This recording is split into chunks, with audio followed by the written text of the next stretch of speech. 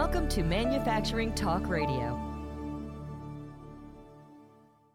Welcome, everyone, to this exciting episode of Manufacturing Talk Radio. It's exciting because we're going to be talking about AI. A lot of you have heard about AI, but we're going to talk about what to fear, what not to fear. So we brought in an expert, Brian DuBois, who is from an organization called Rovasys. He is the director of industrial AI, so he really understands this stuff. Lou and I are going to have a great time chatting with him. Brian, thanks for joining us. Yeah, happy to be here. So, Brian, give us a little idea about, let's start where everybody starts. I'm terrified of AI. Should we be afraid? You should not be afraid. You shouldn't. AI is, in a lot of ways, particularly in this industrial manufacturing space, which is what we'll be focused on today. AI very much is just the evolution, kind of the natural progression of control strategy. If you go back to things like pneumatics and then on to PLCs and controllers and ladder logic and automation. The autonomous AI that we're moving towards is very much a evolution of that. While it's very important, and I think it's a landmark in our ability to progress manufacturing, certainly nothing to be afraid of, and we can dig into all the reasons why. Okay. Lou, you had an interesting conversation with Brian, both pre-show and in a kind of a pre-show interview. So I know you've got some burning questions on this particular topic. Well, yeah. Regarding smart factories and transforming the manufacturing industries to a data and AI format. I mean, it's such a simple sentence, but yet it's such a complex environment to have a discussion. We've come a long way already with AI. We did have HAL, the corrupt computer, in Space Odyssey 2000 for those younger audience people who don't know what that's all about. And HAL, by the way, spells IBM, and that was probably, I don't know if they used IBM in a lawsuit name or HAL. I'm not sure. But give us a little bit more insight into directly how AI and data and all of that is affecting manufacturing. Yeah, and I think to answer that, we kind of have to rewind and dig a little bit into kind of what Rovasys does. So Rovasys has been around since 1989. We're a system integrator. And so we have been integrating data for manufacturers for a long, long time. I've been with Rovasys since the early 2000s, so over 20 years. And so my whole career has been working with data. I remember early in my career when smart manufacturing was the new hype word and everyone was excited about smart manufacturing. And so this progression of getting more and more data and doing something interesting with that data from the plant floor, again, is not a new concept. We've been doing it for a long, long time. It's just that what's interesting now, and I've got a pretty good perspective on this, with my 20-year arc in the industry, what's interesting now is that when I started, the typical piece of equipment might be able to give you 10 or 20, pieces of data. Now everything on the plant floor is smart. Every piece of equipment can give you, hundreds, if not thousands of data points about how it's operating and things like that. And so now we've got just these huge volumes of data coming up from the plant floor. And so it was a natural progression for our industry to finally start looking at adopting AI, because one of the things about AI is that it typically needs large volumes of data. Now, what's interesting about that is that it needs large volumes of clean, correlated data, and that typically does not describe the plant floor. The plant floor, typically the data is very isolated. There's a lot of data silos, and the data is not clean. You have sensors go bad, and so you start getting bad readings. You get readings that drift over time. You get a lot of dirty data. You get gaps in the data, and so these AI algorithms were designed in the IT space where data is plentiful and it's typically very regular, and they don't have those types of problems. So one of the interesting challenges with data in particular has been trying to get the data in a format that these AI algorithms can actually consume. We had a situation years ago with regards to internet and data that we were collecting for my primary business, which is All Metals and Forge Group, and Manufacturing Talk Radio and Manufacturing Outlook, our e-zine, that we were getting so much data from some of these apps that we finally, at this time, this is about 10 years ago, we had to say, stop. I don't want any more data. All it is a number, a number, a number, a number. It's not cohesive. It's not telling us what the data means. So what good is data if it doesn't say, oh, this means that, and that means this, and these two things mean that? That's the difference of where we are at now. And I don't have to tell you, but you need to tell our audience. Yeah. And so you're exactly right. That's the difference between data and actionable information. And ultimately, that's what we want to get to is actionable information. And whether that is a KPI or a dashboard or AI, one of the things that I tell our clients, when they're early on and they're starting to look into AI is that, I tell them that until somebody on the plant floor, an operator, a supervisor, is taking action based on the prediction of AI or the recommendation of AI, you haven't seen any ROI, none. So it's not until that action is taken that you're going to start to see the ROI. Everything before that is a giant science experiment to get to that point. And so part of that challenge then, besides actionable information, is actually building trust in AI. And so there's this whole aspect of organizational change management, where if you don't have operators buy-in and they don't actually believe this AI over their decade of experience, their senses, their ears and their nose and their eyes and those senses that they've developed of operating this line, until they believe that the AI, they trust that AI to make those decisions, again, you're not seeing any ROI. And so that's really ultimately where we're trying to get to, is better actionable information. To your point about stop with all the data, I've got a lot of customers that are saying that same thing. And so one of the strategies that Rovasys uses is that we always do use cases first. So we start with use cases. We say, what are you actually trying to solve here? What are the pain points?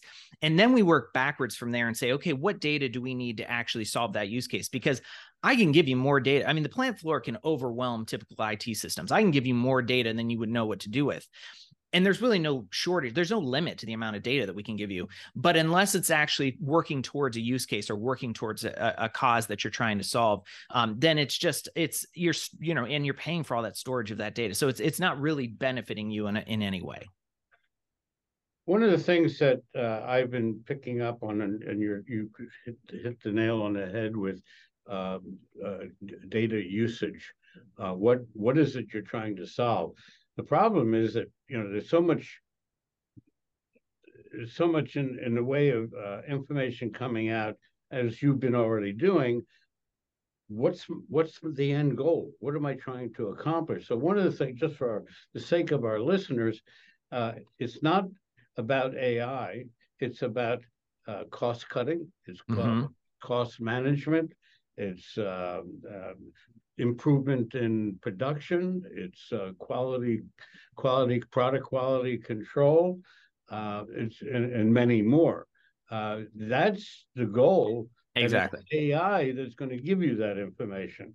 So if somebody within our organization, well, Lou, how are we going to get a better quality using AI? I don't know. You know. Right. I don't know that. All I'm telling you is I want a better product. I want to make a better customer experience. I want to make a better vendor experience. That's right. Yeah.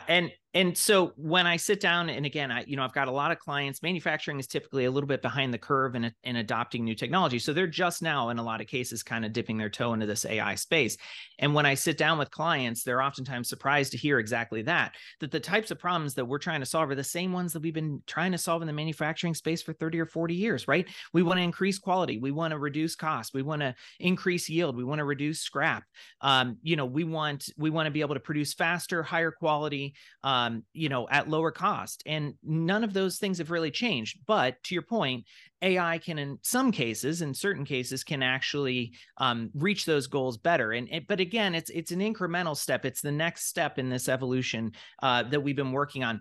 One of the things that we're in right now, and people will talk about, it's another hype word, but it's this industry 4.0, right? And so we're supposedly in the fourth industrial revolution of industry. And you can look up what the first three were, but we are in the middle of the fourth one.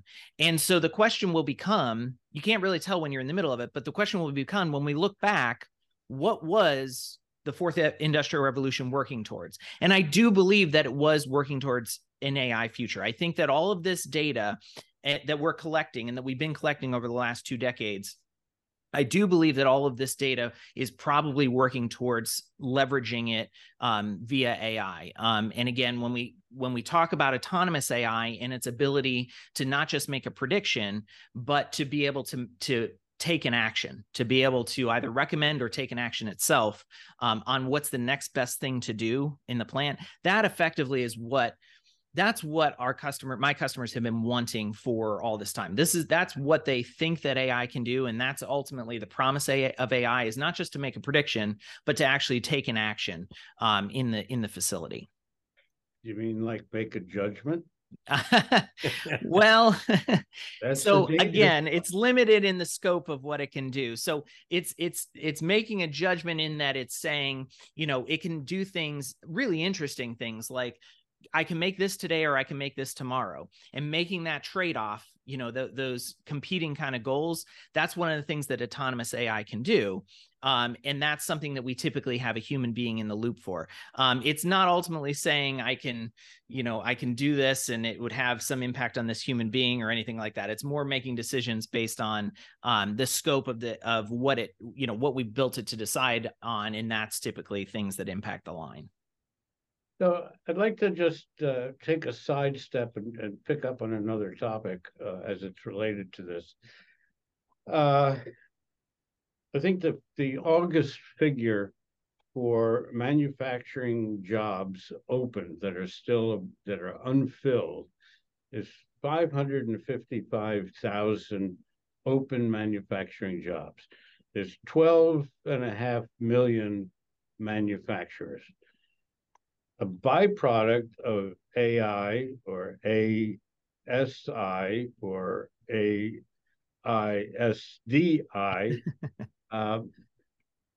what's that going to do to the work population? Yeah. Are we going to lose people? The answer is yes. But where are these people going to go to get work, to get money, to get compensation? Are we going to have universal compensation? Or is there going to be new somethings that we're making, like we evolved from the horseshoe to the floorboards in a Model T Ford?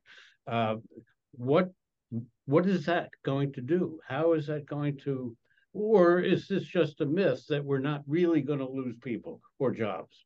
Yeah. So, that was a question. Yeah. I think we should attack this head on. And, with the title that I have, Director of Industrial AI, it's, my wife and I will be at dinner parties. And this is one of the first questions I oftentimes get asked is, are you putting people out of work? So let's just address that head on. I think you hit the nail on the head right there. August numbers, 500,000 unfilled jobs in the manufacturing space. And that is consistent with what I'm hearing from my clients. What I'm hearing is not, hey, I've got this, this high labor bill and I need to shed people. What I'm hearing is I can't find anyone who wants to learn how to do these things. I was at a vinyl manufacturer. They do vinyl extrusion, and I'm sitting down with a plant manager and we're talking about applying autonomous AI to this vinyl line. And he said, I've got 2 people who are the best, have been over a decade working this line, and they are the best in the industry. Nobody else can run a vinyl extrusion line as well as they can. And they are both about 5 years from retirement. And he's like, I don't have anyone behind them. I don't have a bench. I've got a bunch of 1 and 2 year people. He's got extremely high turnover in this space. And they don't want to stick around. They don't want to stick around for a decade and become experts at operating this line. So for him, while there was financial justification for rolling out this autonomous AI, for him, it was almost existential. He said, I've got to have this. I can't run the line as well as I run it today if I lose my best experts. And that I keep hearing over and over again. So it's not that they're trying to, reduce workforce. They just don't have enough people that want to do this anymore. And so from that standpoint, capturing that expertise from those subject matter experts, and building it into this autonomous AI so it can make better decisions is a key aspect of what we're trying to do. Now, to your other point, though, we want to move people into higher value jobs. The reality of it is that, some of these jobs on the line, they're just, these operator jobs, they're not that rewarding. I mean, they're really not. And so we want to move them into higher value jobs within the facility. And the classic example, that comes up over and over again is, elevator operator, street lamp lighter. These were actual jobs that existed in the past, and nobody is lamenting the loss of elevator operators. So there may be growing pains and things like that, but we're going to find, as a society, we're going to find more and higher value jobs for these folks to do. And I am confident in that. So this is the natural progression of how these things go. So that elevator operator probably never thought that he was going to be replaced by a button. Right. Right. But that's the same thing we have now. This gentleman who's operating the line, he's got 5 years to go, and more than likely the manufacturer has now been looking for people to backfill the aging and unskilled people that he's got. And he's going to have what I had over a couple of months ago, where we were looking to bring in additional salespeople. And we used a couple of the online products that are available to get resumes and so on and so forth. And we had, I don't know, something like 50 or 60 resumes. We wound up going through the process of screening them. We had 7 that we decided that, these are good. These are good. Let's make appointments. We did. We made appointments. 7 no-shows. Yeah. Jeez. 7 no-shows. Yeah. You still don't have those additional salespeople. And that's a white collar job, right? I mean, that's not even, you're going to go and work in a loud, sometimes dirty facility, on the line doing monotonous work. I mean, at least that's an interesting white collar job. Yeah. And you can't even find people to fill that. And we're talking about high paying jobs. Right. Right. Well, it's interesting. 70 years ago, there were, other than at the R&D facilities, there were no manufacturing jobs for information technology. Today, that's all they're looking for. Desperate to find people. Yes. I also did a study on that, because this comes up often, are we going to displace people and they won't have a place to work? So in that same time frame, 60, 70 years ago, the population of the United States was around 150 million. Today, it's double that. Mm-hmm. Today, we have 156 million people working. So we've created lots of new jobs over time. So I, to your point, Brian, I don't think jobs are going away. They'll just be different. They'll be different. Yeah. Mm-hmm. Tell that to the guy who's working on the line and he's 50 years old. What is he going to do? And that's the big challenge, because what really happens is the younger generation comes in and takes those different jobs, and the old guys get retired out.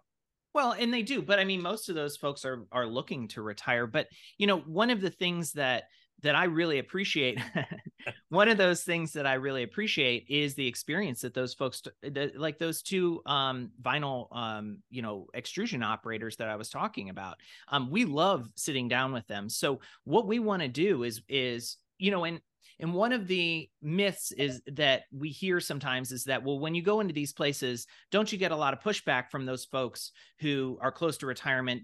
They're seeing this as replacing them or whatever. It's the exact opposite. Here's the example I typically tell. The story I tell is we had a pipeline. So they don't make anything. They just move material, oil and gas through a pipeline. And that we had a project to pipeline scheduling is actually a really difficult job. It's a really intricate, very difficult thing to do. It's an art more than a science. And we had a project to build an AI production scheduler, pipeline scheduler. And so we sat down with their best guy. Now he was, again, I mean, he was months away from retirement. And for him, he saw this as his legacy. He was so excited to talk to us. And he was so excited because who else in his life is going to be that interested in talking to him about this thing that he spent his whole life becoming the best at? And he probably was the best at. There's 3 to 5 people in the world who could schedule pipelines, and he was one of the best. And we sat down with him and we said, tell us how you got so good at scheduling these pipelines. And then we extracted that information and built it into the AI because he was leaving. He was done. So this was his legacy, and he was so excited. And we see that again and again, where these folks are excited to sit down with us and talk to us about who else are they going to talk to about this. They go to the bar after work. Their buddies don't want to hear anything about this. They go home. Their wife definitely doesn't want to hear anything about this. So we're the only ones who are sitting down with humility and saying, teach us how you got so good at this. And then we're able to build that into the AI. When are you and I sitting down, Brian? Let's do it. I got 60 years of stuff up here. Yeah, let's do it. Okay. As we kind of approach the end of our episode here, Brian, I just want to get you to kind of sum up where AI is going. What's the outlook? We've concluded, don't fear it. How should we embrace it? Yeah, so I see 2 kind of parallel paths that are happening right now. So the autonomous AI that I've been talking about is built on what's called deep reinforcement learning. Came out in 2016. It came out of DeepMind, which was a Google spinoff. It was originally used, if you Google it, you'll find that it was used to play a lot of games. It was used to play Go, it was used to play chess, and then it started to make its way into industrial applications. So that's autonomous AI. It's really there to solve operational types of problems. Okay, so what's the best next operational step that I can take based on the current state of the plant? So I see that happening on one side. The other side is the generative AI. So that's the ChatGPT, the LLM. That's really solving what I see as knowledge problems. So that's taking existing knowledge, extrapolating from it. It's answering questions and leveraging large bodies of knowledge and being able to answer those questions in a way that's easy for humans to consume. So, and they're related. They're not completely separate, but I see those as the 2 parallel paths right now, solving operational problems with AI and solving kind of knowledge problems with AI. And I think that both of those are the things to keep an eye on. I think that both are advancing very rapidly, and I think both are going to make a huge impact in that manufacturing and industrial space. I want to point out to our viewers and listeners that Brian is going to do an article for our free monthly digital e-zine called Manufacturing Outlook on this very subject. And I think, Brian, those 2 elements and the outlook for them, it would be terrific. We look forward to the article, and we appreciate you being here with us on Manufacturing Talk Radio. Yeah, it's been great. Thank you, Tim. Thank you, Lou. Thank you. And I just want to make one comment to our listeners and viewers. If you like the show, hit the like button. If you want to make a comment or ask a question, hit the comment button.